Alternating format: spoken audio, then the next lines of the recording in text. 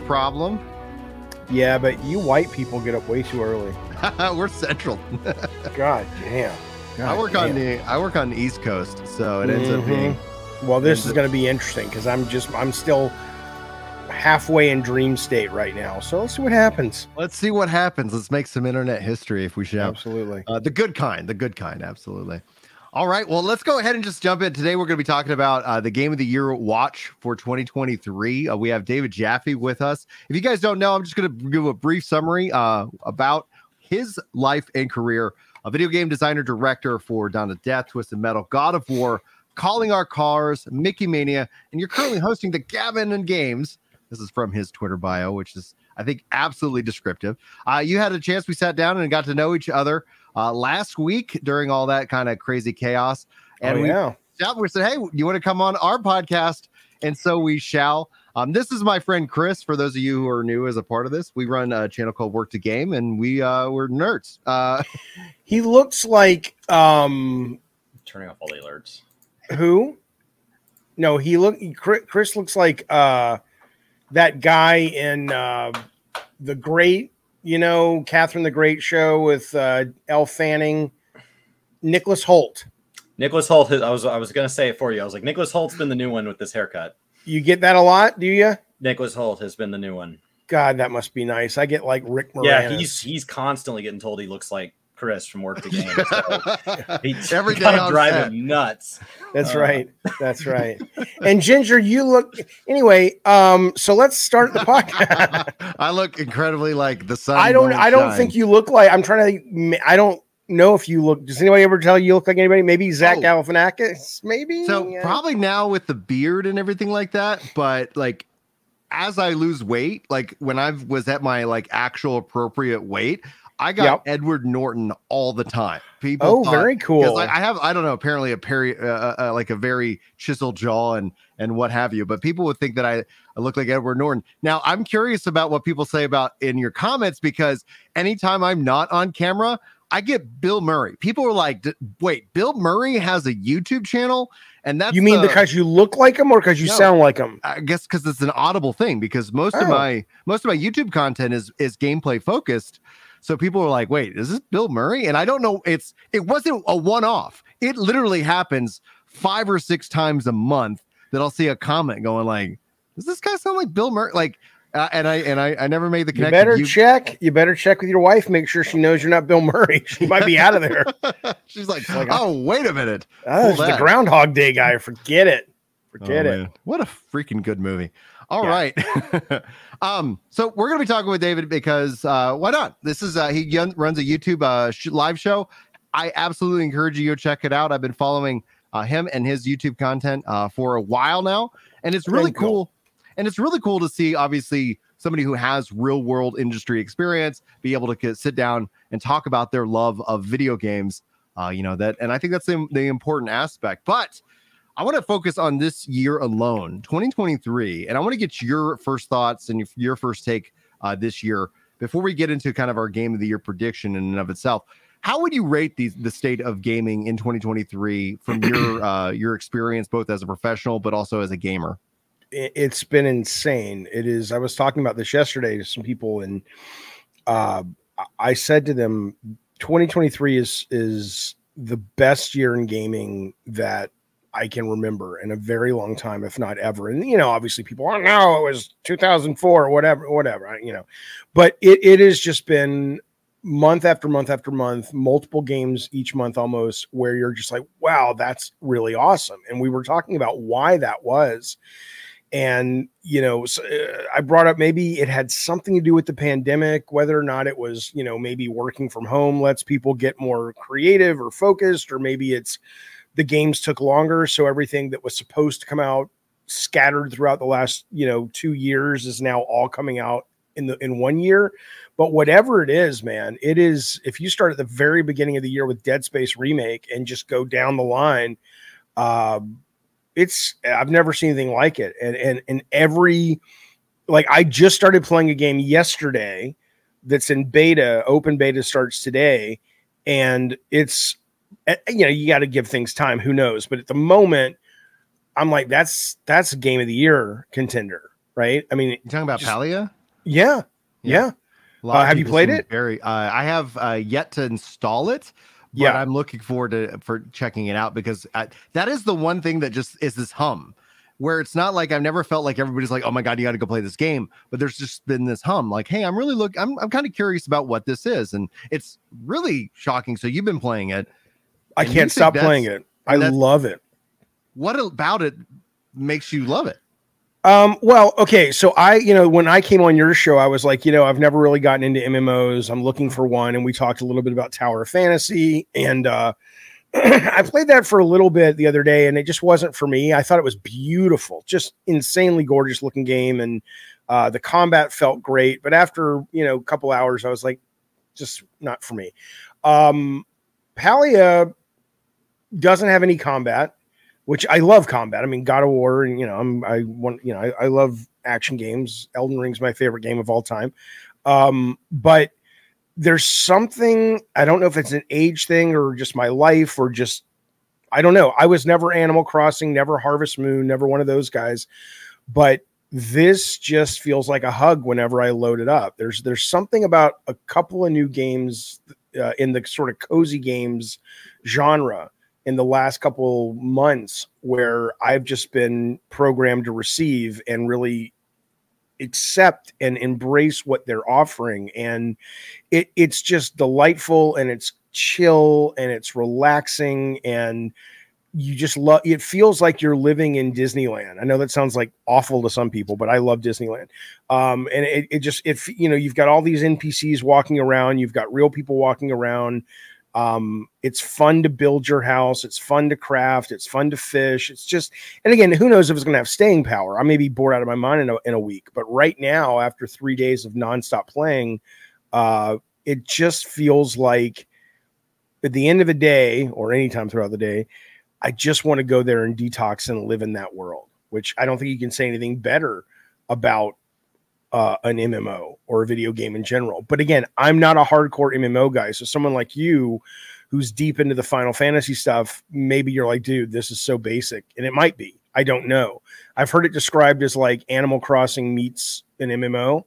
And maybe that's what it is. And since I don't have a lot of experience with either, people will just go, dude, this is old hat. But I fucking love it.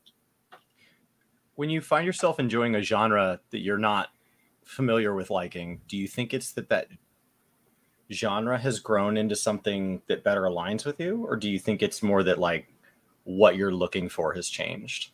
I think that's a great, interesting question. I mean, I think it's got to be both, right? I mean, I think for me, I have found myself coming around more to the cozier games. Now, again, I'm playing everything. So my, like I said, Dead Space, RE remake, what the fuck is all we'll talk about them, but Tears of the Kingdom, all that stuff. Can't wait for Baldur's Gate. But there's somewhere in my life where I have a switch has been flipped where it's like, you know what, man, it's been a really busy week, or it's been a rough day, or that was a really hard phone call I had to make. I just want to turn off and escape into this delightfully cozy world. So I don't know I don't know why that works for me now, and it never did. But certainly, if you listen to the Palia guys, however you fucking say it, their game is designed to sort of take the best of Harvest Moon and not Elden Ring, can you imagine? Harvest Moon and Animal Crossing, and then sort of bring it out to an MMO. I don't know if they're the first that have done that, but they seem, if you read the press, to think they are. And maybe that's why, because no one's done that before. But it's a great peanut butter chocolate blend. So when you guys talk about Game of the Year, as this kind of slowly heads that direction, I guess I've always kind of wondered what that award is supposed to really represent. Like, I can go read whatever excerpt they release for whatever judging body determines each award, but like as gamers, we seem to receive those very different. For example, Final Fantasy 14 often wins like Community of the Year, and my understanding is that award is given based on like their community team, those like unsung heroes, and the community themselves are like we're amazing. I don't think it's actually us that's winning. Like I think we're taking it from the only thankless job. I'm gonna put the reward. Most thankless job. I'm gonna put the reward right up there. Let's go, baby. So it's like you guys are Kanye to their Taylor Swift, you know. which is only funny because it's already a job that's so thankless. So like you get the joke because you're old, and Chris doesn't get the joke because he's young, and that's what's delightful about me. Anyway, sorry, go ahead. I understand that Kanye. No, I appreciate you understood it. You understood it, but it didn't get you like Ginger got it. Ginger got it in the nether regions. You got it in the brain box. Well, that's where Chris gets everything. He's a brain box guy. Yeah, I feel it here. Chris feels it here. That's right. Yin and yang situation. But you're okay. But you're right though. If you know, I have been on those nominating bodies. I've been on those voting bodies. I think the only game of the year that matters is you personally, and maybe some of the people in the world, whether they're your friends or they're people that you read or watch on YouTube or whatever, that you genuinely vibe with. But game of the year is voted on by people who haven't played most of the games. Right. It's nominated by people who haven't played all of the games. And so, you know, I play everything. I'm very lucky that I have the time and the ability to play everything. So I play VR. I play super weird indie games that aren't even on Steam. Like if you have to go to their own website to play it, or itch.io. And then I play the big shit like Elden and Starfield and Spider-Man 2 and all that. And if you're not playing up and down the spectrum, your contributions to a conversation about game of the year are almost useless. That's every MMO player, by the way.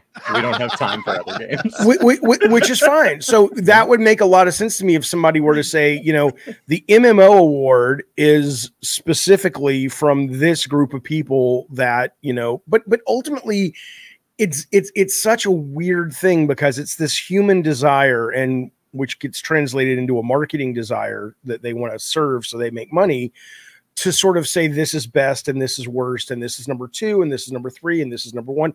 And I love that shit too. I love seeing the top 10 games of the year. I love seeing the most downloads every month on PlayStation.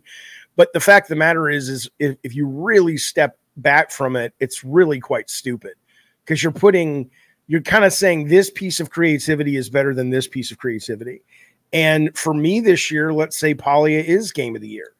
And it'll make for fun content and fun discussions. If somebody wants to come at me and argue, no, it's Tears or Baldur's Gate or Starfield or whatever, and that's fine. I mean, it's nice to have content. It's nice to have, you know, a little bit of drama. But end of the day, if Polya is my game of the year, it means it's touching something within me. Filthy. It's touching something within me that, you know, is what I need and what my soul needs. And in that, who gives a shit what IGN thinks is game of the year or Jeff Keighley's awards, which I think are great produced, wonderful show, but fun to me. I mean, I even had Jeff on the show this year, and I said to him, I said, you know, your best design award makes no sense because you're giving it to the director and you're giving it to the design, and those are two very different things. Just like art direction, you can't give art direction and best technical art. They're different things. A beautiful game doesn't necessarily have great art direction. It's just a beautiful technical game. And so it's just, it's such a meaningless concept that I know it's fun to argue about. The views go up, the checks get bigger during that time of the year, but it's kind of dumb. Well, that's my favorite review so far is Polya touched me something filthy. David Jaffe. David Jaffe. Put that on the box. Hey, everybody! Put that on the box. Yeah. So, and that's where I'd like. That's why I appreciate somebody that tends to be a little more level-headed and has touched all of the games. So when you have somebody like Skill Up that comes in and says like, "Here's what the game is doing well," because telling me it's game of the year is just like an anonymous thing doesn't tell me anything. If I'm trying to pick the next game that I want to play with my friends, and you're like, this game's amazing for single player and terrible at multiplayer, but overall it's a really great game, and I'm looking for a multiplayer experience. Right. The context says like, it doesn't matter how good it is at single player, it's not going to fill the need. And so that's exactly right. Understanding what somebody's looking for, you talk about like, I've got a lot going on right now, I want something that lets me relax. That's a way different place than somebody that is looking for something to challenge them. Maybe work's been really, really slow and boring lately, and they're looking for something to kind of pick up the pace. So with game of the year, how does something, ideally you would pick a game that transcends all of that. Ideally you pick a game that just works for everybody. Right. And I think the best way to, I think the best way to do that, and again, you have to remember, assuming you've forgotten, you have to be aware that game of the year, as it's defined by the press and, you know, the PR people and all that stuff, that's marketing, right? I mean, that exists to push games and push media companies and all that stuff at certain times of the year. But if you really cared, and it doesn't matter, but if you really were curious about what the best, whatever that means, game was from a year, you would let 5 years pass. And then you would basically, this year, 2023, you'd be celebrating 2018's best game. Because, you know, Keeley Show and the Dice Awards get it right more than they get it wrong. But if you go back and look at the Game of the Year winner from a certain year, and then you look at the nominees and you're like, wait, you know, Bloodborne wasn't nominated. It was nominated for action game, but not best. You know, time really is the best judge of what game has been most influential from that year. Mm-hmm. And I think, but that's only if you're really genuinely serious about sort of historically wondering. But I think the better thing to do is go, hey, it's 2023. Here were the 10 games of the year that seem to make most people excited and happy. And you don't know what they're going to be. So you get a little bit of that surprise. But it's what a dumb thing to go, Baldur's Gate is better than Starfield, assuming Starfield's as good as I hope it'll be. What a dumb thing. It's like, what do you mean it's better? It's better for you, you know, but it's better? That's just dumb. I mean, it's not like Redfall. Okay, fine. But we're talking, you know, games that are great. That's just dumb. No, the 5 years thing is intriguing because it wouldn't just be like for posterity's sake, like looking at some historical record. But what I use Game of the Year as is like, what did I miss? Like what game just sailed right by? You know, your RSS feed gets 200 different notifications a day, and you just somehow missed that whole title. It's a studio you've always enjoyed, and you're just like, I didn't even know they came out with another one of those. What was a surprise for you in the last couple of years where you're like, oh my God, Game of the Year, help me find something I missed? So I've really enjoyed picking up on some of the smaller titles like Disco Elysium and then like I think Vampire Survivors got nominated, and that's what pushed me over to that. And I was like, how the hell did I miss this? I missed Vampire. It was like $3. Yeah. So I think getting into Outer Worlds is one that pops up as just one that I would have missed, and then it got nominated, and that put it on top of mind, and then it went on to Game Pass, and it's like, well, now it's free. So I think it's those games that maybe fall outside of genres I would typically go to.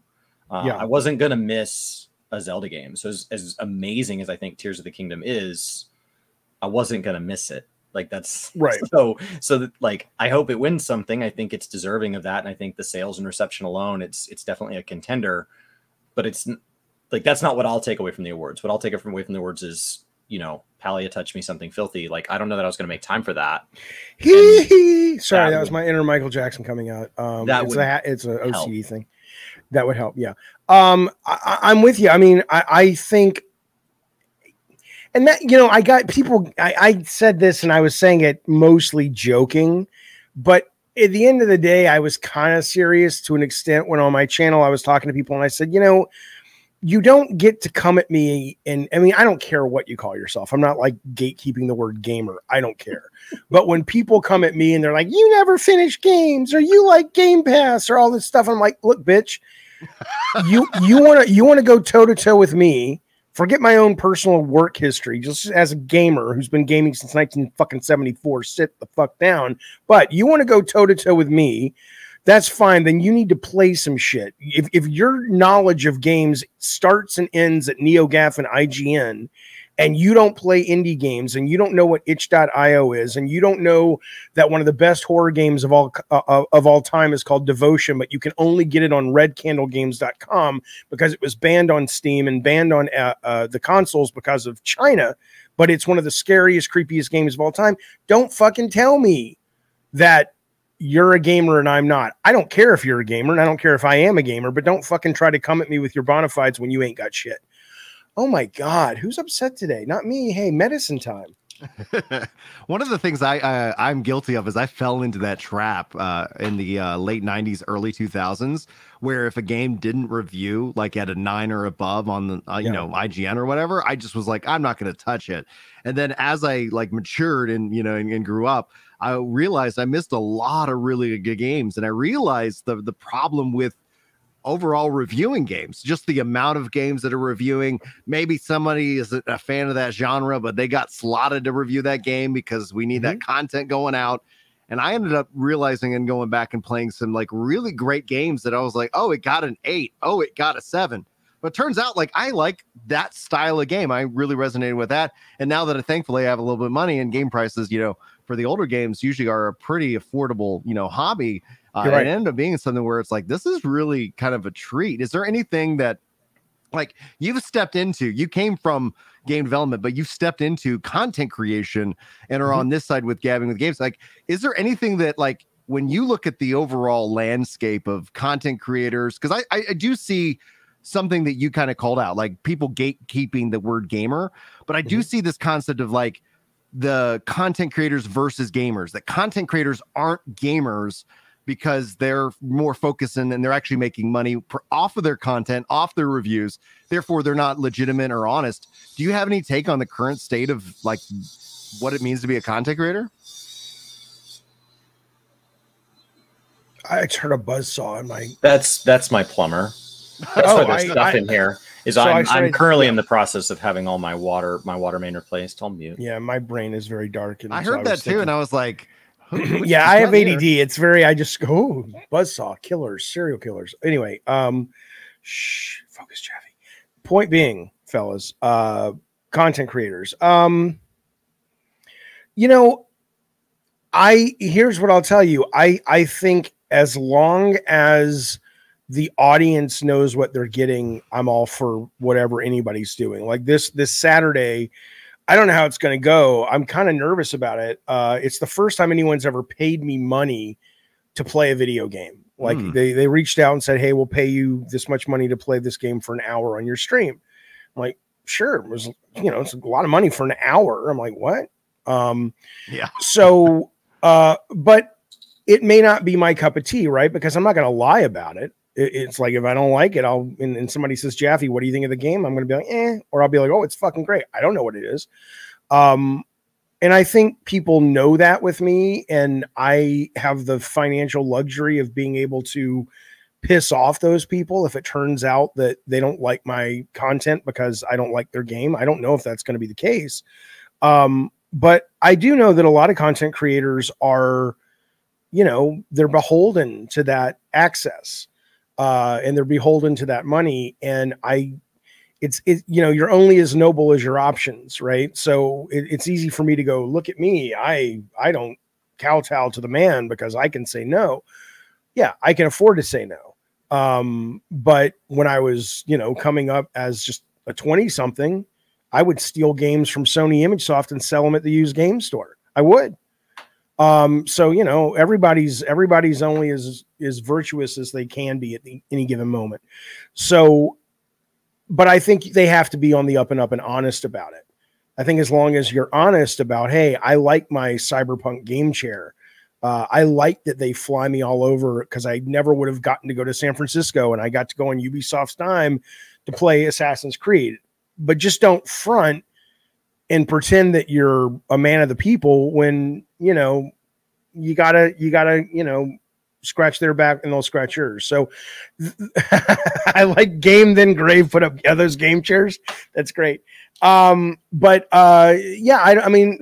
overall, I think people find who they like. Right. I mean, I don't like a lot of content creators in the game space. I don't mean I don't like them, but they don't offer a lot that I don't already have. But every now and then I'll find someone and go, hey, that guy or that girl's got something really, really cool. And I tend to like the ones that niche down. Like I like the ones that really focus, like for me, on horror gaming. And that's all their channel is just indie horror games. Stuff I would never hear about. And I played this game the other night called Horror Globes. Terrible name. And it's not the world's best game, but it was good. It was like, I would have never played this game. It was a $5 game I got on Steam. It lasted me 2 hours. I finished it. It ended up being about this witch that kidnaps kids and turns them into candy for Halloween. It was creepy as fuck. And you know, those are the kind of content creators that I vibe with, because they really do offer me something, which is like, I didn't know that was a thing. I didn't know that was out there. By the way, you guys seem very professional. I cuss, I ramble a lot. If your audience is just getting to know me, thank you. But you know, this is the way it works, folks. Welcome to Ginger Prime Gaming. Everybody right now who's watching live, check under your seat. You get an entire month of Ritalin. Huh? Ritalin. God damn it, folks. It's good to be American. Anyway. That's my answer. I think the context is a key part you hit on there, because like, even if you really do enjoy the game and you could pass whatever lie detector test, whatever the sniff test holds up, it is nice to know that like somebody whose first experience in a community is they get flown out somewhere and they get their game for free and they get a collector's edition console. And when they have a tech support issue, the director themselves calls them and asks about it. Like, even if they're like, yeah, I do like it. Like, they're not lying. It's not like they're like, I hate it, but I'm going to say I like it, because like they do like it. But it's important to know that like the experience they're having is not scalable. Like if you have a tech issue, they will not be calling you. And so it's nice to know that way on the up and up, you're like, no, I am having a good time, but I'm aware that there are things in here that while I'm trying to keep my opinion really honest, you know, I didn't have to make a choice between buying this game and buying another game this month. That's right. And now if I don't like this, I'm going to be immediately bitter. So I'm already like on that edge, because I'm going to buy that other game too, because I got this one for free. There's so much of that filter, even if you're just a gamer and you're not in the press or you're not in content creator, so much you have to be able to push away a lot of the horse shit, because I spent $70 on this game. So I'm probably going to hype it up a little bit more because I want to feel like my purchase was valid. I mean, there's a million ulterior motives that get in the way of just the purity of, was this good, which again is a good reason. Time really makes all things clear. That's what we see a lot with some people on just watching reviews, is they're just trying to find a review that justifies their spending habits. And the same reason why like Apple and like car companies spend so much money on advertising even after you've purchased their car. So that way you don't have this regret. You see the ad and you're like, yeah, this car is amazing, or this product that I spent, you know, an insane amount of money on is amazing. I'll continue to make my payments, you know, things like that. And Yoshi P himself went on record saying that a big reason why they spend money like on advertising isn't to draw in new players, it's to keep the existing player base, because kind of that front of mind ends up being a huge aspect to it. But I jumped in because I just thought it was an interesting thought. Go ahead. I didn't mean to cut you off unless I distracted your ADD. No, I thought we were just having a conversation. Is this Lord of the Flies? Do you have the conch? I don't fucking know. Okay, so what were we talking about? Now I'm distracted. But yeah, I mean, I think content creators, I think as long as they're on the up and up, the tricky thing is, I don't fucking know. I don't know where I was, fellas. You distracted me, Ginger P. Well, where's the line, right? So like, yeah, a gamer wants to talk about games because they're having such a good time. So they go out to a forum and they post because they want to find other people to share this experience with. Is that content? Like somebody else consumes it? Mm-hmm. Well, it is for you guys. Creator? So Ginger, like, I mean, your whole channel is built on that, right? As soon as you post anything, are you a content creator? Like the first time you tweet, the first time you leave something in a Discord that's bigger than just you and your friends, like is that? And if that's not the line, then like, is it the first time you upload a video or you try streaming? I don't think nobody sees the video, right? If a tree falls in the forest, is it like so? Like we've made it like content creators versus gamers versus developers, but a lot of developers are only in this because they like playing games. It's not like people like, you know what game development is? It's just great healthcare benefits and phenomenal hours. Horrible. Like it's horrible. So you're working way hard to get paid not enough to be told you're crap on the internet. So if you don't like it, I don't know why you're doing it. Yeah, it's great. That's why I stopped doing it. That's why I stopped doing it. I mean, I didn't get told I was crap on the internet that much, but it's hard. It's a really hard job.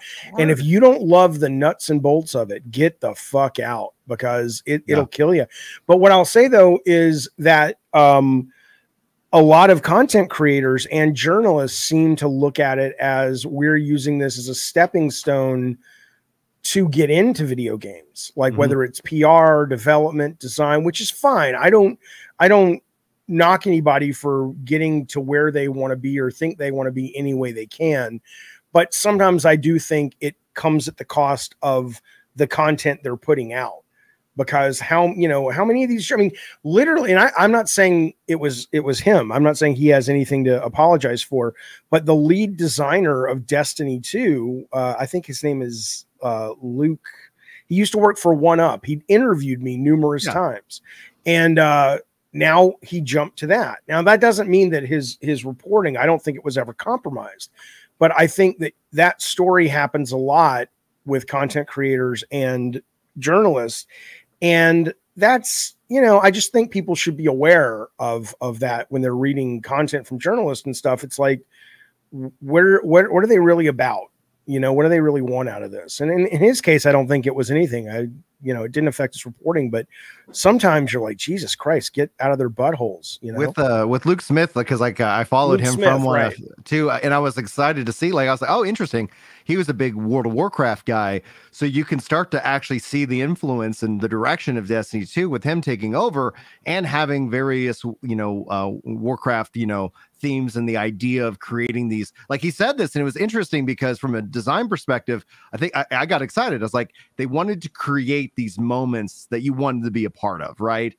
And what in reality, and my takeaway from like that goal is that they felt artificial and they didn't feel natural, and everybody got frustrated at it, as opposed to when those moments just happen naturally, where you can't predict it. You create all the tools in the sandbox, and all of a sudden people to come together, and all of a sudden Minecraft becomes the biggest thing in the world. And you just, like, as opposed to like, oh, we're going to actively do this. And that was something where with his, like, we haven't heard from Luke Smith in a while when it comes to Destiny. And I'm assuming that he's working on like, Marathon or right. Matador, like, because there's another theoretical product, unless that's the same thing, who knows.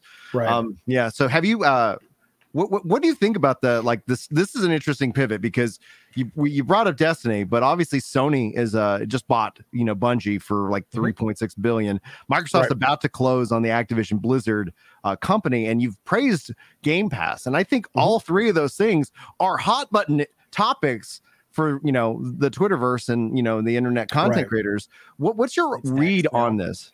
Yeah, which one specifically? I mean, they're all very different in some ways. Well, let's focus in on acquisitions, right? Because that's essentially kind of like forefront of the mind. Right. How do you feel like with the state of acquisitions? Is this good and healthy business opportunity? It's normal. It's the story I tell. I remember I was at E3, and Scott Campbell and I, who started Eat Sleep Play before I went off to do Bartlett Jones, we went to a party. And some Sony lawyers were there, and they said, "Oh, what are you guys up to?" And we said, "Oh, we just started a company." And then Scott was joking, but he wasn't. He's like, "Yeah, then we're going to sell it back to you guys in 2 years." And the lawyer says, "Oh yeah, you're doing the dance, right?" I mean, that's just the way it works. And I think if you don't have, I don't think you have to have inside knowledge or inside baseball knowledge, but I think if you don't have just a lived history of seeing the cycle, I understand why the knee jerk is they're buying up everything. It's horrible. Oh my God. But the thing you have to remember is that creativity goes where creativity can express itself. Right. So there are these things called key man agreements when your company gets bought. And like, so I imagine Todd Howard had to sign one when Microsoft bought Bethesda, and it was like, okay, I will be here for X years after the acquisition. And if not, you're not going to get all your bonuses and all that stuff if you leave before your keyman contract is done. So ultimately, Todd Howard's not going to stop being Todd Howard any more than Kojima would stop being Kojima, or and not just like the names but a great artist who does great effects is not going to lose their desire to do great effects because Microsoft bought them, right? They may not like working at Microsoft, and you'll have a couple of years where they have to wait for this clock to run out, and then they'll go start another company. So that's just, you know, even the guys doing Polia, right? They came from Riot. You know, it's not like it's like, oh, Riot bought all, you know, people who are creative find a way to express that creativity on someone else's dime usually, and make a lot of money. And then when they sell, eventually they go somewhere else. And a lot of times it's just, that's the cycle of their career. So the acquisitions don't bother me because it's like, people are like, yes, but Microsoft always fucks up everything they buy. Great. So maybe they'll fuck up everything they buy. The game industry isn't going to crash because of it. The people that are Harvey Smith is not done because I don't think it was Microsoft that fucked up Redfall, but regardless, other than ultimately the buck should stop with them. But let's assume it was. Harvey Smith isn't done. He's one of the most interesting designers out there. He's not done because they were acquired. Arcane was acquired by Microsoft. He's done when he wants to be done. He'll go somewhere else, you know? So it doesn't bother me. What about the state of Game Pass as a subscription-based service for these games, and gamers maybe not buying games or changing that up versus Sony's offerings where didn't they just come out and outright refute that? Didn't they just say that it sold, that number of game sales went up? Nah, that was a while ago. There have been a couple of conflicting stories out of Microsoft. One of them, more than a year ago, they were saying that games on Game Pass actually increase sales. But then when the lawsuit, not the lawsuit, but the court stuff with the acquisition happened, they were like, well, it's not always like that. So I guess it depends on the game. First, before I get to Game Pass, because I love Game Pass, but, you know, for all of the stuff I think they do wrong, PS Plus is doing great right now. Like August is an insane month for PS Plus. The fact that they're getting Sea of Stars day one and they did that with Meet Your Maker. They're starting to get more of the AA and smaller games day one. So I think they understand the value of that. They're starting to do streaming on PS5 games. So, you know, I don't think they are as far behind Game Pass, although I still love what Game Pass promises if Phil Spencer and Matt Booty can get their shit together. But anyway, okay, all that said, of course people buy, I mean, that's so stupid. Of course you buy less games if you have an Xbox. Why would you not? That's like, guess what? I buy less Blu-rays now that most of my shit I watch on subscription services. You know, do you think Microsoft is like, I don't understand. You mean we give it away for psychological free, but why aren't they buying it at the Walmart?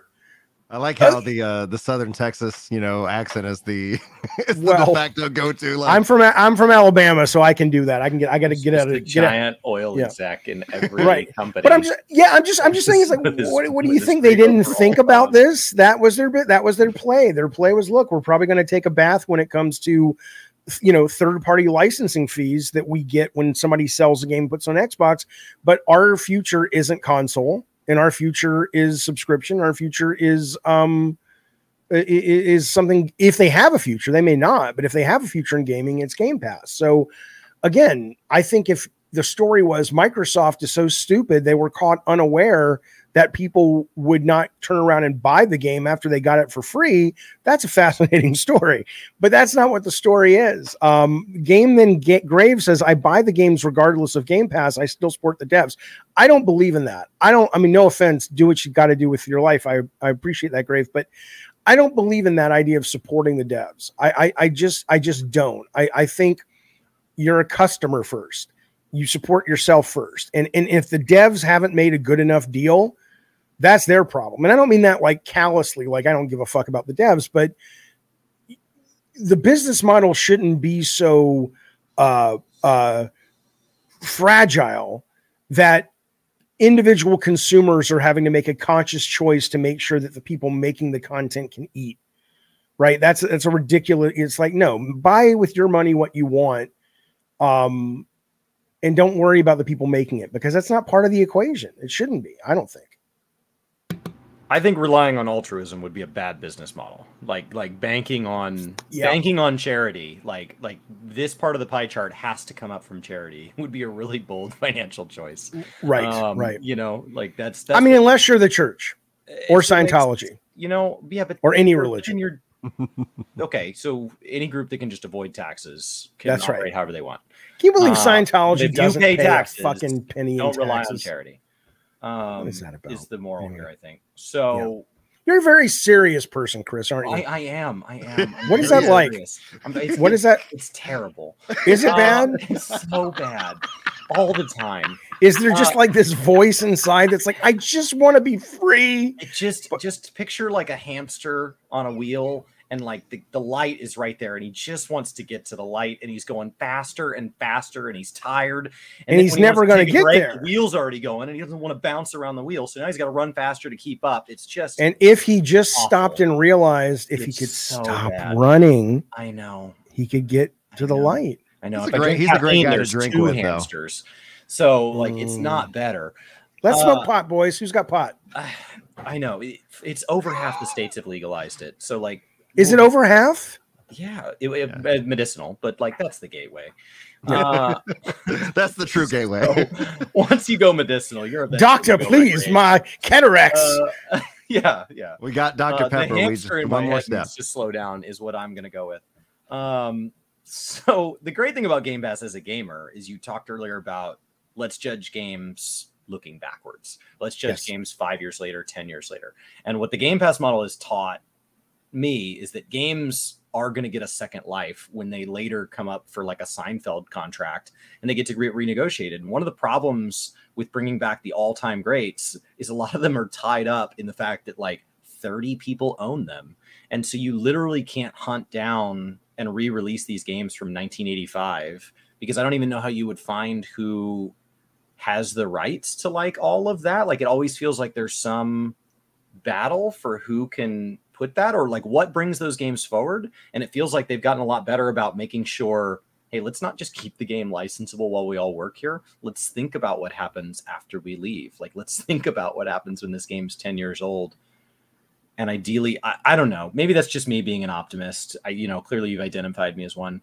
I'm hopeful that these streaming services are going to allow us to have longer tails on games because I look back and I miss a game from 2005 and sometimes it's hard to find it now, and if it would pop up on Game Pass, that's a chance to kind of rediscover something you missed. I noticed that with I watched over the weekend, it's not that old, it's like 2 years old, but I watched this show on Hulu called Devs that people had been recommending to me, which was wonderful, but it's the hype on that show is dead. There's no more marketing for it, but it's out there, and so I watched it and I was like, hey, this is fantastic. But with games, though, I know a lot of people talk about preservation and, we're going to lose this and lose that.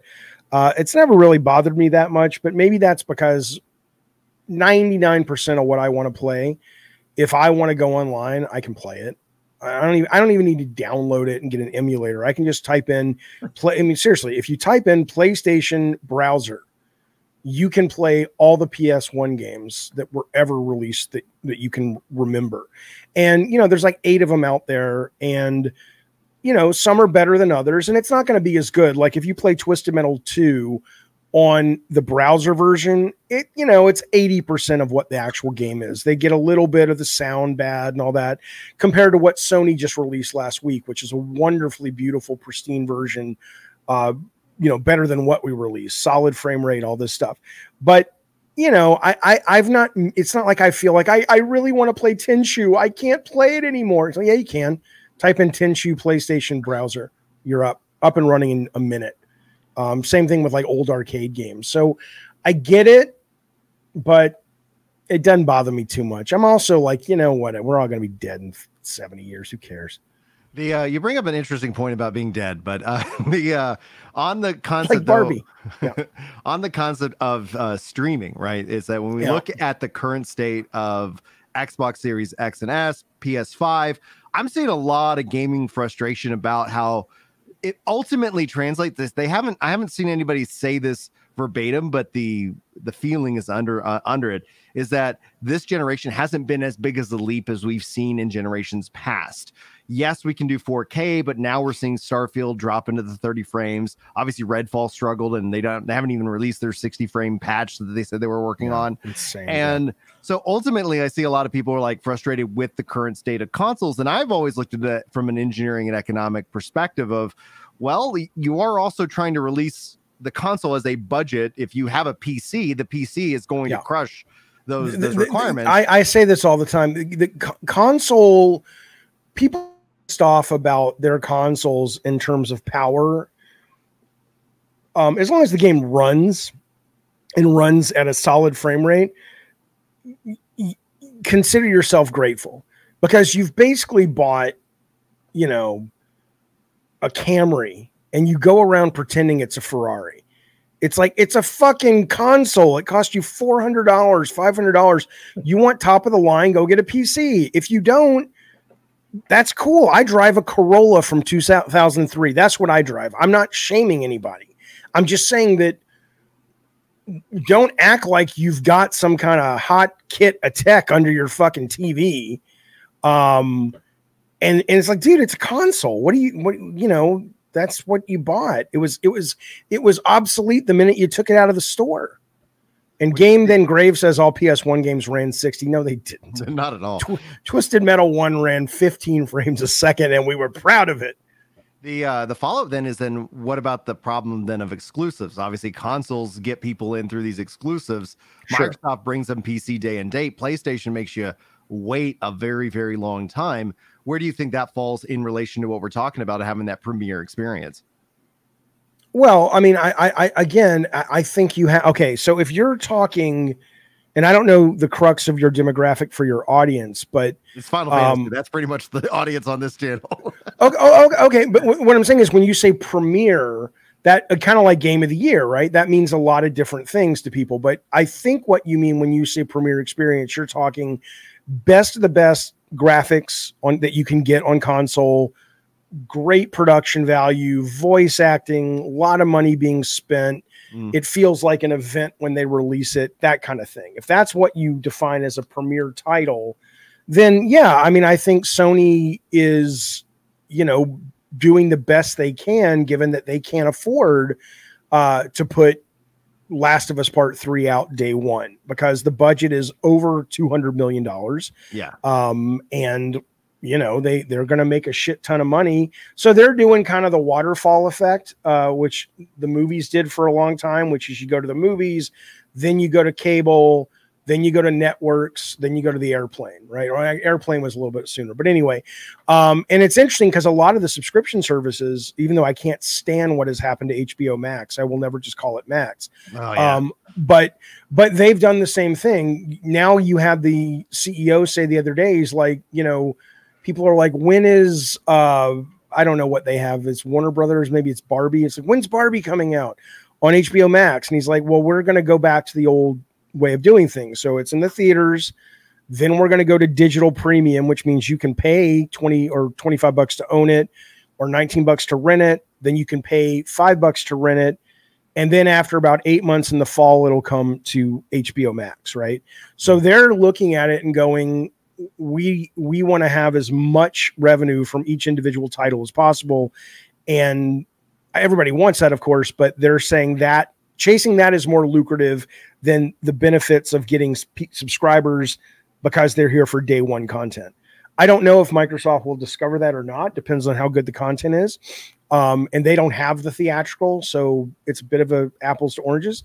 But I think, to me, what I would do, I've said this many times, if I was Sony, I would do exactly what Sony's doing, but I would kill one of their projects that's like $100 million, and I would give $10 million to a Kojima or, a Cliffy B or whatever. I would make, man, I wish Cliffy would return to Gears. I would make 10 bets every year, every 18 months for $10 million games that are day one PS Plus. Right. So you're not going to be putting Uncharted 5 on there. those will still have the waterfall effect, but you still want to have some sexy shit to put on your service that it's like, oh, I want to play that this month, right? Like on Peacock. Peacock just announced yesterday that Twisted Metal has done incredibly well in subscriptions for them because people were like, I want to watch that. Now, whether you stay, who knows? But if you have 10 of these a year, I just played yesterday. It's called Tren, which is a terrible title, but I guess it's from, I don't know where the fuck they live. It ain't America, so who cares? But you know, it's, you know, those Brio trains that have the magnets on the front and the back. Yeah. They made a game in Dreams, Media Molecule, their last supported official game, and it came from Media Molecule. It is exceptional. It is so fun and chill and relaxed. It's beautiful looking. It's called TREN. But the only way you get it, like the performance enhancing drugs trend. I don't even know. Like, it's literally like it's called Tren. Like it's a wrestling game. I'm like, did you guys forget to run it through translation when you brought it to America? What is Trend? So, but it's really good, but you have to have Dreams, which, yes, they're giving it away for free, but it's just the same old Sony shit of like, you're so close. Like Dreams could have been better than Roblox. It could have been a cash cow for them. And I'm sure there were valid reasons. They're not idiots, but it's like, why didn't they do that? Right. Well, Tren is great. And Tren is one of those games that if they would have said, hey, here's our day one drop for May, that's exclusively built for PS Plus, that would have been great. And it's kind of that, but you got to download Dreams. Then you got to go through the Dreams interface. Then you got to go through the tutorial, and then you can play Trend. Fuck you. Fuck you. There's too much competition to jump through hoops. It is a buyer's market. God, I talk a lot. I'm sorry. People are like, oh, you need to talk about Final Fantasy. Where's Sephiroth? Where's Tifa? I want to play with Tifa today. Hey, shh. Let's be quiet now. Let's be quiet, Ginger Prime. Ginger Prime's like, bitch, I'm a professional comedian. You can't just say shit. You have to. You got to work out your 10 minutes, baby. You need a tight 10. What's the one joke you went on stage that you thought was going to kill and it just nobody gives a shit? Give us that one. Give us that one. Oh, okay. So it's dark. Typical is so I was bullied a lot. So a lot of people hating on me online doesn't ever bother me. And when I was in middle school, a bunch of the kids, because I was Catholic and, you know, doing time in Oklahoma, decided it'd be a great gag to go ahead and break a bunch of glass bottles and push me into it, cut me up something fierce, send me to the hospital. Spoiler alert, I survived. So the next year, though, interestingly enough, one of the boys who decided to orchestrate my attempted murder drowned in Lake Murray. I guess we can know who God loves more. So it didn't land. I like that joke. I like that joke. It's got, but I still need work on it. Yeah. I didn't have to think. What I'm thinking about though is, what is it as a comedian? Because I go, that joke works. There's some funny stuff in there. It's dark. It's evocative. But why doesn't it kill? It can't be the content. The content works. It's the delivery. There's your performance or where you put content. It's where it lines up. Like that's the best. Like, because I've tested that 2 or 3 times and I've gotten some laughs, but it's all in where it then gets placed, because like it's fascinating to me. The other thing is, in this moment, because you had me give you that joke specifically, like there was a lot more setup that I had to give you. I would rather give you that same setup, but with other tags and punchlines. So then I can kind of get into that. And then I would go from there, or I would lead into it with my, my religious war. Like what we need is a new religious war. My personal religious war is, you know, I tell all my Protestant friends about like the cost of condoms going up, and it's like, oh my gosh, how can you not afford kids? And then I tell all my Catholic friends, like, dude, isn't it great when you just like, you know, come inside your wife so much that she's just like the happiest thing ever? You know, it's just real dirty in that regards, but that's where it's like I kind of. But like, you set up the Catholic thing so they know, because it's almost like game design. I've never thought about that, but constructing a joke. You can, it's almost like the joke you told us is the alpha version in terms of like alpha, beta, final in game development terms. So it's like alpha is when you have all the content for the game, but it's not all polished and you got to, you know, that really joke said alpha. So now you have it's so cool. I love that. I didn't never even thought about that. It's fun that you brought that up, because like I was like, okay, I want to reintroduce this concept. And so I was doing that based off of, And I actually wrote it like it was great because after I did it, like I actually was like I did some other jokes. It was great because one that I did is like my wife and I've been married for 13 years, and it's just like I love my wife. She's a freaking bamf. And weirdly enough, like one of the advice we got is that when you're angry, you should get naked and so you should fight naked with your wife. And that was real advice that I got when getting married. And I was like, well, the thing about fighting naked with your wife is it leads to being naked but not fighting, and then that leads to children, and then that leads to more fights. And so me and my wife had to come back together and decide like, okay, well, what are we going to do about this? And so we agreed that we're going to name our kids at least after the fights that bore them into existence. So we have debt, and a flat tire. So the that's pretty good. That's pretty good. Yeah, I dig it. Like, there's another cutout. Like thank you very much. I love it. That's pretty good. Yeah. Anyway, sorry. I don't want to derail Jaffe. If you didn't, it's like me saying I don't want a messy car. If I didn't want a messy car, my car wouldn't be messy. It's messy. I don't know. Now I forgot what I was going to say. No worries. Chris, do you have any question? Because I was going to get back to kind of our final game of the year. Oh yeah, we're talking games. Sorry, fellas. We were talking game of the year. This is about as on point as some of the award shows are. We're nailing it.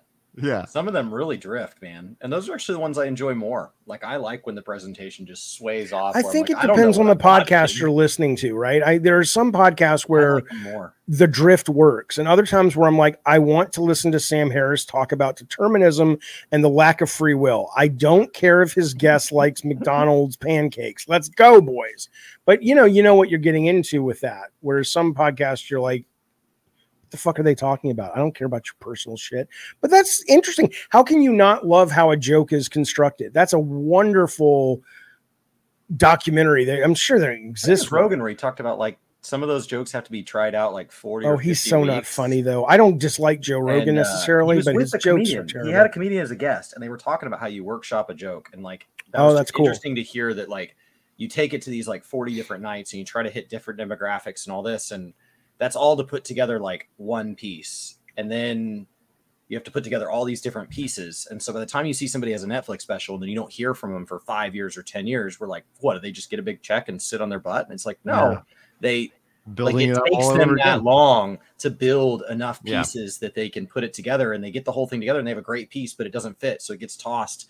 And like what we see on Netflix, it just really, I don't know, it made it seem more like it's like the theme park experience, and like the real art happened out in the comedy clubs. And he was talking about in the context of, it got brought up because it was when who's the ginger that wouldn't stop jacking off on people. Thank you. Oh yeah, Lucy Gay. So I get that whole vibe. And somebody recorded him, and they were getting mad because like you can't record the sets in comedy clubs because comedy clubs are the cutting floor. So like if we take that away, we won't get good Netflix specials. You have to have a local place where people can bomb, because that's where the art happens. The Netflix special is the finished product, right? So it would be like if game devs had to stream all of their development meetings.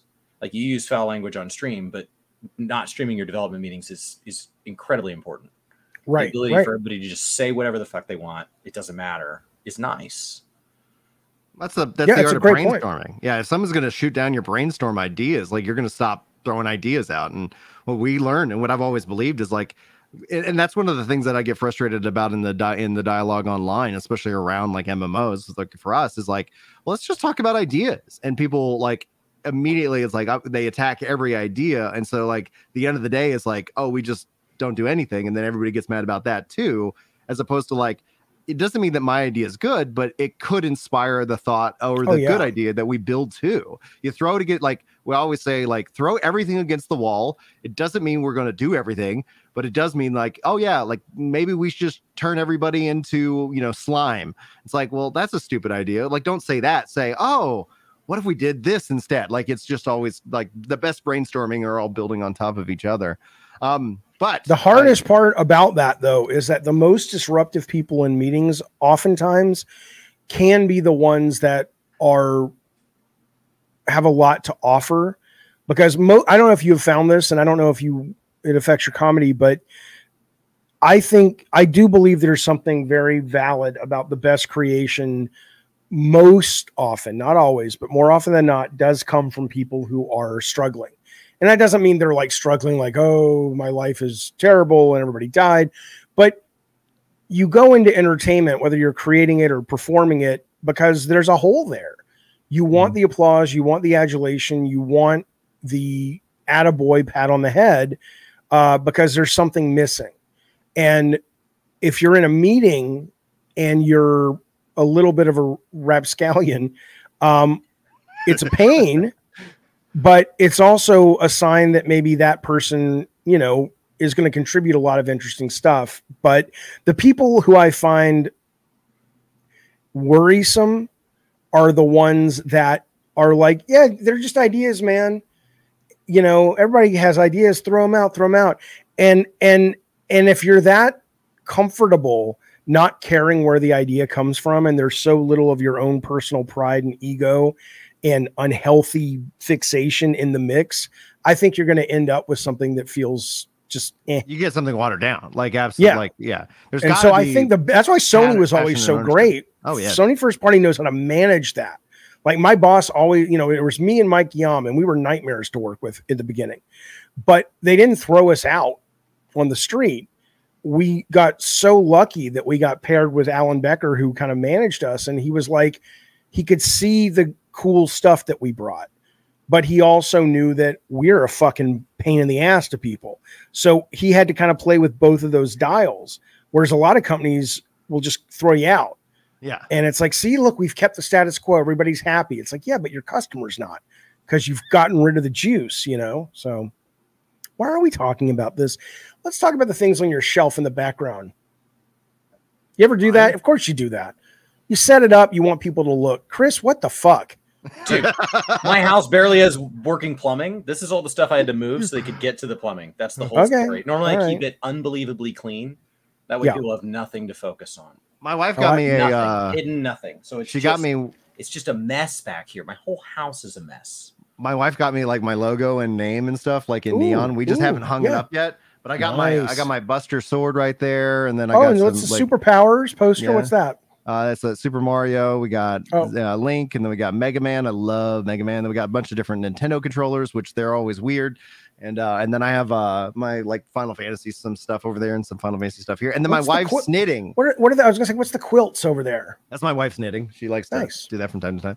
So Excellent. she has her desk not right there. to derail, fellas, not to derail, but I derailed. I'm sorry. It's your show. Continue. I'm so sorry. It's your show. Continue. I do have to get back to work, but to wrap up the show, I'd like to spend a little kind of to finalize the title, just so it's not like, hey, you clickbaited us with Jaffe, and we didn't end up getting any game of the year. Will touch you. We talked about game of the year. We talked about game of the year.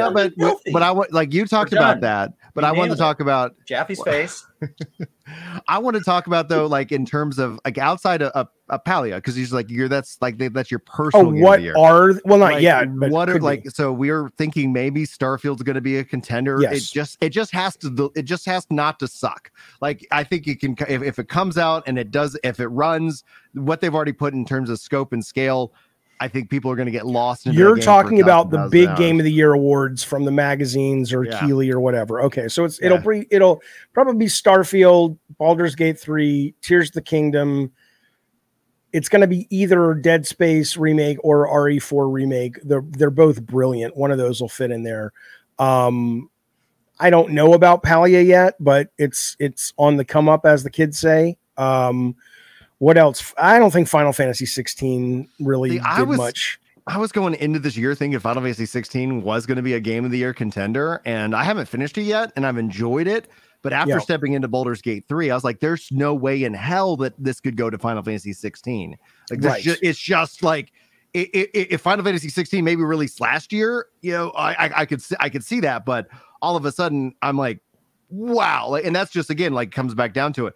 That's probably my personal game of the year. I'm curious to see how Starfield does, because the pushback on Baldur's Gate 3 is like, oh, I don't like turn-based combat. It's like, well, Baldur's Gate 3, like, you know, like a Starfield action combat, you know, are like heavy RPG elements. Maybe that one to, you know, filling in that gap. But for me, it's been a great year of the RPG. Octopath Traveler 2 came out. I haven't gotten to that yet, but it's still on the list. And And so that's kind of where I was like, yeah, I'm with you on 16. I was hoping that you'd bring up 16. And then there's a game called Dave the Diver, which is phenomenal. One of the best games of the year that you can get right now. I don't know if it's anything on Steam. It may be on Switch. I don't know, but it is an indie game and it's fucking brilliant. It's about a diver who dives and Is his name Dave? Yes, it's really weird. Really get you. But yeah, and he kills fish and he brings them up and he helps run a sushi restaurant at night. And I know it sounds crazy, but it is so good and it is so well paced that I think that's going to be on a number of lists as well. But in the chat, somebody says Hogwarts Legacy. I don't think so. I think, you know, for whatever it's worth, that kind of blew its wad early, and it wasn't an Elden Ring that blew its wad in February and it still has people talking about it. And that doesn't mean it's not valid as a contender, but if you're talking about the big ones, people tend to remember, just like movie nominations, the Oscars have the same issue, stuff, right? Yeah. If you want to win an Oscar, it matters when you release. You don't want to release right at the beginning of the year, whenever their cutoff is. Unless it's every now and then you get a unicorn, but 95% of the time, it seems you're absolutely right. Yeah. First of mine, it plays a huge impact on all of this, and that's where games as a service has, you know, done well in keeping people coming back to the well, even if they're not ultimately like, oh man, I wish the game delivered more. It's like, well, it does, but it's going to keep delivering this, like, hey, it's been a year, come back and check out the latest updates, et cetera, et cetera. So yeah. And then I don't know, Spider-Man 2, probably not. I mean, at least what I've seen so far, and I'm a huge Spider-Man fan. I love Miles Morales, but it just kind of looks like a beautiful piece of what we've played before, but maybe that's not the case. But that's from what they've put out so far, it looks just like comfort food gaming. It doesn't look like something that's going to get a nomination. Is there anything else we're not thinking of though? Palia, I think, is the big surprise because I haven't yet touched that, and it's really exciting. Well, I'm very curious what MMO people like you guys think of it, because it's so not Tower of Fantasy. It's so not let's go out and, you know, kill monsters and shit, that it made you guys, people like you, may look at it and go, what do we do? This is stupid. Well, I think it's in a good spot for that, because WoW had its best expansion in a long time, and Final Fantasy had an expansion that wrapped up the end of its narrative saga, and they're going to begin a new one. So it ran 10 years. And so, you know, if you play through the end of the 6.0, that's a complete story. And then they took the creative risk of saying, we're going to tell players they can quit if they want, and then we're going to start up a new saga and your character will continue onward.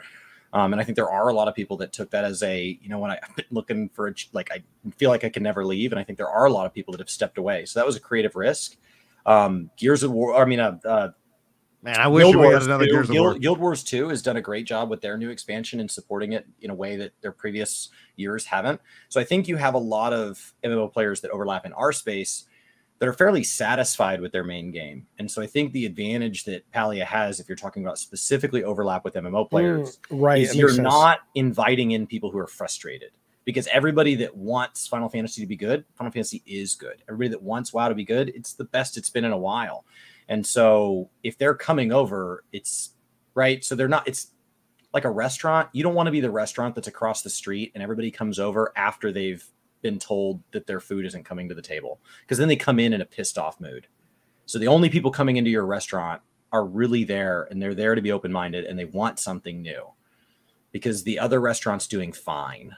So you're not inheriting a bunch of angry customers. So I assume Palia, for overlap in our space, is in a pretty good spot. I don't know if any of that makes sense. It makes a lot of sense. Yeah. It also makes me think that, you know, woe unto you if you have a restaurant next to the Olive Garden, because that's the best restaurant ever. Mario Wonder, till they're out of breadsticks. See, and then you're inheriting all the angry people, and they come in. Fanto Sir says Mario Wonder. I don't know. I mean, I'm very excited for Mario Wonder, but I'm a huge Mario guy. I'm excited for that in the same way I'm excited for Spider-Man 2. There's nothing they showed that made me go, holy shit, they've moved the needle. It's more just kind of like, all right, this is comfort food. It looks really fun and really delightful, but you know, we've played it many, many times before. So, but I mean, you know, maybe Fanto sees something in it that we don't, but I certainly will be getting it. I'm really looking forward to Mario Wonder. Like, I love, like, Mario is, that's like the first game I ever saw was Super Mario Brothers 2 on the NES. And I was like, and from that moment, that's where I was like, this is the coolest thing in the world. And so I'm really excited for Mario Wonder, both to play it with my kids, but also just to kind of enjoy it, like on my own. And the only downside about Mario Wonder is the same thing. Is like I just get frustrated that everything gets locked into my Switch hardware, where everything else that I game is all just like, well, I want to play my game on PC today. Cool. I want to play it on the handheld. Great. I want to play it on the console. Perfect. Oh, it's my character. It's my save. Like I've been spoiled by that so much so that it's like, wait, you mean I got to go to your house to watch this movie? Yeah, it's weird, man. But it's Nintendo. They're just discovering AOL, so give them a little time. They'll get there. Oh, right. Somebody brought up Diablo 4. Right. That's that one looks better. Which one? The Path of Exiles announcement makes Path of Exiles look better. It won't be out this year, but right. That's the so I don't know if that affects judges' opinions, but like knowing that something better is on the horizon. I think even though Baldur's Gate has nothing to do with Diablo, a lot of people who don't know compare them because the perspective. You don't have to play Baldur's Gate from that perspective, but I think that might take off some of the shine. Sure. I don't expect Alan Wake 2 to be up there, but that would be so cool. Like if they just make the best horror game of all time and surprise the fuck out of everybody, that would be awesome. But I'm looking forward to it, but I don't expect it to set the world on fire. Jedi Survivor, I haven't even played it. I played the first one. I really liked it. I own Survivor, but there's just too much to play. I mean, does that seem like something that'll be on the list or no? I see. I played the first one. It seems like there's more commercial success. I don't know. It always feels like there's got to be more sales. Like it feels like Tears of the Kingdom or like Baldur's Gate 3 out of the gate or something that's been so long anticipated, like Starfield, that it just comes out and it's just all people can talk about because it's all people have talked about since they showed us like a tire rolling across a logo and they told us nothing else. And people are like, I already know it's a great game. Best game ever. I think I said, Skyrim no, it's not. Why not? And I was like, I'm just asking what it is. Like, I'm not even telling you it's going to be good or bad. I'm saying we didn't see anything and you're telling me it's good. So I'm asking you what's even in the game because you've already made up your mind. I wonder with that game, do you think the lack of previews, the lack of code going out? I talked to Gene Park the other day from Washington Post, and he said he's expecting review code in like any day now. But we're now, 3 weeks away from launch? Yeah. Is it weird or does that signal anything or not really? It's either super confident. It's either super confident or there's a problem and they're really an engineering problem. They're trying to work on it. Now, I just don't get the cyberpunk. And if it was, then I would announce a delay. Like I would not let I would not follow up Redfall. Did I say cyberpunk or Starfield? We're talking about Starfield, but he said Cyberpunk. Oh, okay. I would not follow up Redfall with it like this. Like if it's in trouble, but it does feel like it's one or the other. Like it is honestly at this point, like it is either like super confident. It's gonna have bugs as a Bethesda game, and then that gets resolved and fixed and etc. They've turned around Fallout 76 from everybody that I've talked to who plays it, and they're having fun with it. And it's like, all right, like good for them. Right. This isn't a multiplayer game though, so it doesn't have that complexity that you then have to worry and adjust for. So I honestly think that in a way the quietness is having all this earned media. All of us are running around like any little Todd Howard quote from 2 years ago. We're going to talk about how we analyze I'm really excited for it. There's something about what I've seen so far that just hits the right gears for me. It's just, I like science fiction a lot. I like Star Trek, like science fiction that asks questions about the universe and our place in it. And it sounds like that's part of their narrative. And that's a big part of, the driving force of the game. So, I hope I'm not disappointed, but after what we've played so far, and we're just in August, it's been, I don't know. Can you think of a better year for gaming? No. Not recently. Yeah, no. It's almost overwhelming. And I think with the delays, like you kind of called out at the start of the show, like are you gonna cry? No, I'm good actually. Okay, I just want to make sure it's overwhelming. Sometimes people cry when it's overwhelming. I feel it. I feel it coming. I'm the emotion to the Chris's, like, you know. I cry all the time at TV thoe. I cry at commercials. We're going to review spreadsheets on stream. I am not the crier of this duo. Excel.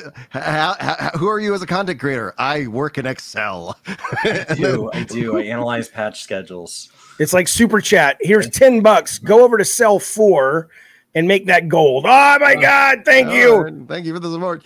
One of the jokes that I have is that I've been on testosterone for like a month now, and outside of the Final Fantasy coming to Xbox announcement, my joke is like, because I don't bring that up in it, is like, yeah, man, I have energy, I sleep better, I haven't cried in a month, I have no empathy for humanity, so I don't know what that's about. But have you found yourself matter?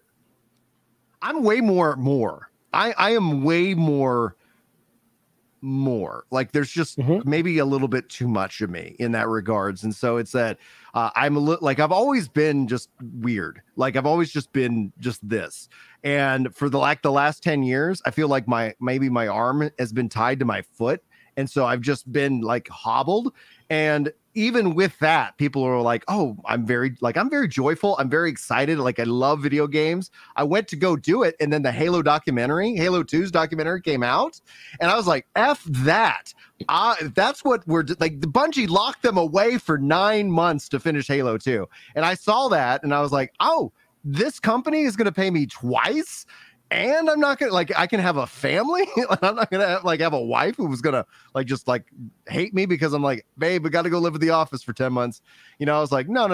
So I ended up like hobbyist gaming. But anyway, for the last 10 years, I felt like I was just like, I've been hobbled, and now it's like, oh, I feel like I'm 20 years old. I think clearly. I feel great. That's great. And so some of those people who get on it, though, maybe they're misdiagnosed and it's not that low because they become real assholes. But that's what he was. Like, my dad said when plastic surgery also, you can choose, right? Some of that's corrective, some of that is elective. So there are people that get it replaced, and then while they're at it, can have it dialed to levels way beyond where they started. Oh, yeah. Right.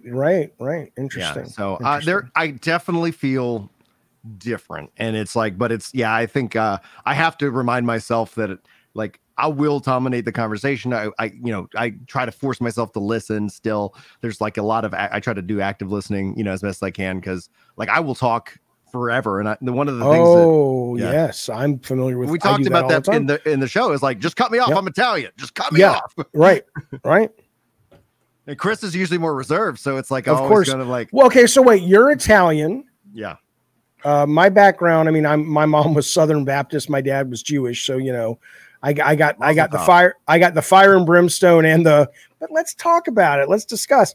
Chris, you strike me as what? I don't know, but the reason I bring this up is I had a birthday party for my ex-wife once, and there were these two guys, and they were dating, and one guy was Jewish and one guy was like Presbyterian or I don't fucking know what he was, but he was a Christian guy.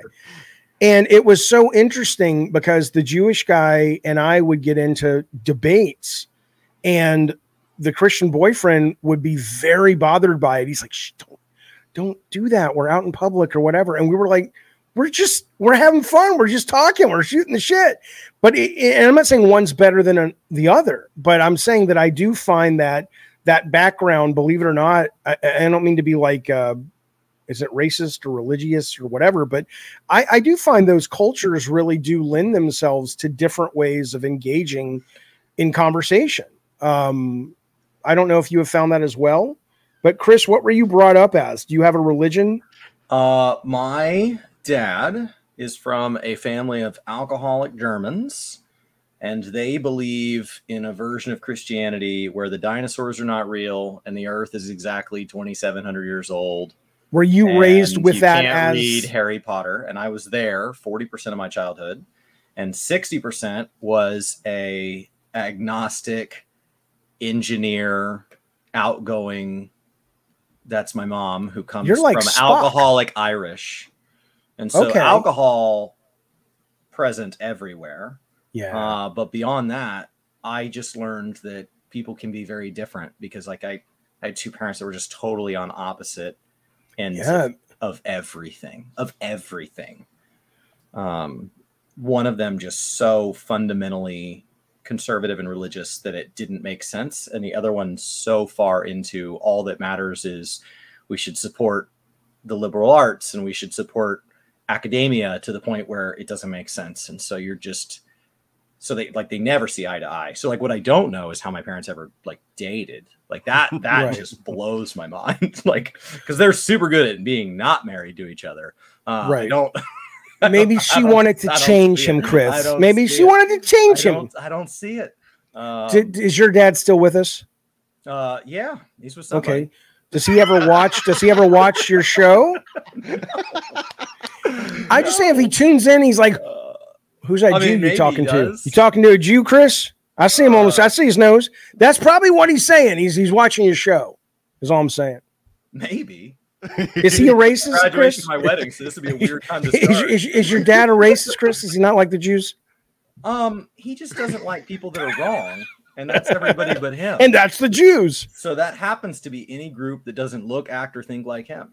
Oh, it doesn't have to just be race. It can be any group of people. It can be hating a lot of people. Right.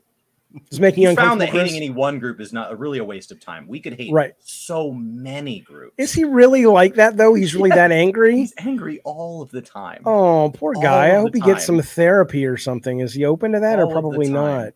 Probably not. That's rough. That's rough. Jewish is a race. It's also like a religion. It's a religion, like him, which means that I'm just slapping my steering wheel and using explicit. 999. It's just getting me. It improves my gas mileage the more I say the F word. So what's important is you got to keep the windows up, because I am in Texas, and I think a gun comes in a third of the cars. I think you're born with a gun. Keep it to First yourself. You pop out, it's like it's a boy. You can say whatever and then it's like it's an assault rifle. And here's your license for your vehicle. A concealed carry. You know, that's right. It comes right out of the mother. That's what I heard. You have sex with a Texan, the woman gives birth to a rifle and a child. It's insane. 9 months later, 2 rifles if you're lucky. Right. Well, yeah. If you're on testosterone, watch out. You get yourself a bazooka popping out of that thing. So a tank. That's what I was shooting for. That's why they're worried about all these clinics, because there won't be enough rifles. That's right. You aborted my AK-47, motherfucker. Oh, Lord have mercy. Yeah. This is not where you guys thought this was going to go, was it, Ginger Prime? I know. I'm just having a fun time. I was born and raised here. Please don't Google us. Oh, what part? I was born and raised in and around Dallas. Okay. And, we hit the news. Sometimes it's good. Oh, I know. Hey, I drove through Texas a couple of times. It's a nightmare to drive through. It's just nothing but racism and Walmarts. But there are some great cities in Texas. I think Austin's great. What's the one that has that river park? San Antonio. Yeah. Is that the one that? I love that place. Riverwalk. Yeah, that's awesome. But I grew up in Alabama, so I know there's, you got to get out, man. Although, I don't know. What are we talking about? I don't actually think of myself as that Texan until like something will come up in conversation. Like somebody will go, well, everybody in Texas has a concealed handgun license. Oh. And everybody owns a gun. And I said, I don't own a gun. And they're like, yeah, but do you have a concealed handgun license? And I was like, yes, I do. And they're like, why? And I said, because I got it as a Groupon in college. And I didn't realize how Texan of a phrase that is. But I was just walking through the student union building and somebody said, do you want to eat pizza and shoot handguns? And I was like, yes. Like, yes, I do. Yes, I do. I didn't know that's what I wanted to do. It's a hell of a restaurant idea. So whatever. Yeah. So they had a Groupon, and you could go eat pizza while listening to them go through the course. And then they took you out to the range, and you got to shoot handguns all afternoon. And then at the end, you got a concealed handgun license. That's the only day your dad was proud of you. The only day. I don't know that would have done it. Fair enough. Oh. Wow, he's tough. He's a tough one. Joining a group at a university, probably a bunch of liberals. Yeah, but where you get to shoot people, though. Can you walk in Texas? You shoot targets in his fantasy, though. Is the target? These are really hard because half the class doesn't make it. Well, look. So you just stand on opposite ends. The people that are left standing. It's like Hamilton. It's shenanigans. So, but wait a minute. So in Texas, can I just walk into a store with a gun out? Like, can I if I have a rifle, I can just walk into McDonald's and sit it on my table and eat my food? I don't think it'd be on the table. I think it'd be on your hip. Aren't we open carry now? I don't see it open carry. I don't see it at all. Oh, but I see it. Oh, are you both in in Texas? You're both in Texas. Yeah. Okay. Open carry just makes I think it was everybody 6th or 7th generation Texan. Does that make you uncomfortable, or you just get used to it? That people are walking around with a gun on their holster, just some average dude. I don't like around. open carry because it makes people act different. Because people that have a gun out, they know that you see it, and they know that you know that they see it, and so they act like give me a reason. And there's a different attitude with open carry versus concealed. Yeah. You're still not allowed to carry anywhere that has 50% or more alcohol, so you're safe at a bar. In theory, you're safe by the law. Back Doesn't to mean drinking. you're safe from somebody. Yeah, being Physics. That could. Yeah, I like how you're safe. Like, well, I was going to come there and shoot you, but the law says. Oh yeah, no bar, no school, no hospital. The law, but the law here, they stop. I'm ready to kill you, but 52% alcohol. I got to. Yeah, but even before open carry, you could still have it in your car because your car is considered an extension of your home. So there's some weird castle doctrine. So you follow somebody to mug them in a parking lot, and they reach into their vehicle. But then I don't know where the line is. So, like, if they shoot you from inside the car, are they okay? Because they were allowed to have it. But if they step out of their vehicle to defend themselves, is that a problem? So, like, all of this is something where, maybe don't shoot people.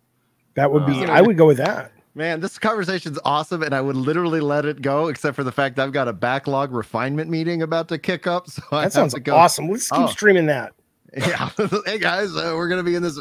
What can we improve upon? So I'm going to go ahead and say thank you guys. Thank you, David. Thank you guys. Thank you. I'm so sorry for it's early, man. My brain isn't online. This is great. Yet, this is great content. This is perhaps the most absolutely thrilling. I was wondering if we were going to get into 7 hours. Yeah, Chris has been, and he's going to continue. In fact, I could actually just dip out, and y'all can keep coming to the show if you want. But thanks, guys, everybody, for joining us. Go, David Jaffe's channel is tagged in the description of this video. Go follow him, check him out, and get more conversations as crazy as this gets. Like this, it's good content. I've watched him. It's this. It's really good content. Like I can't think of enough for getting out there and just again throwing it all against the wall and just having a good time. So thanks for joining us. Thanks everybody for tuning in. I'm going to hit end broadcast and it's going to wave itself out. So I will as well. And we will see. And Chris will be still live over on Twitch. So you can go hang out with him for some spreadsheet and whatnot. So anyway, waving it out. Love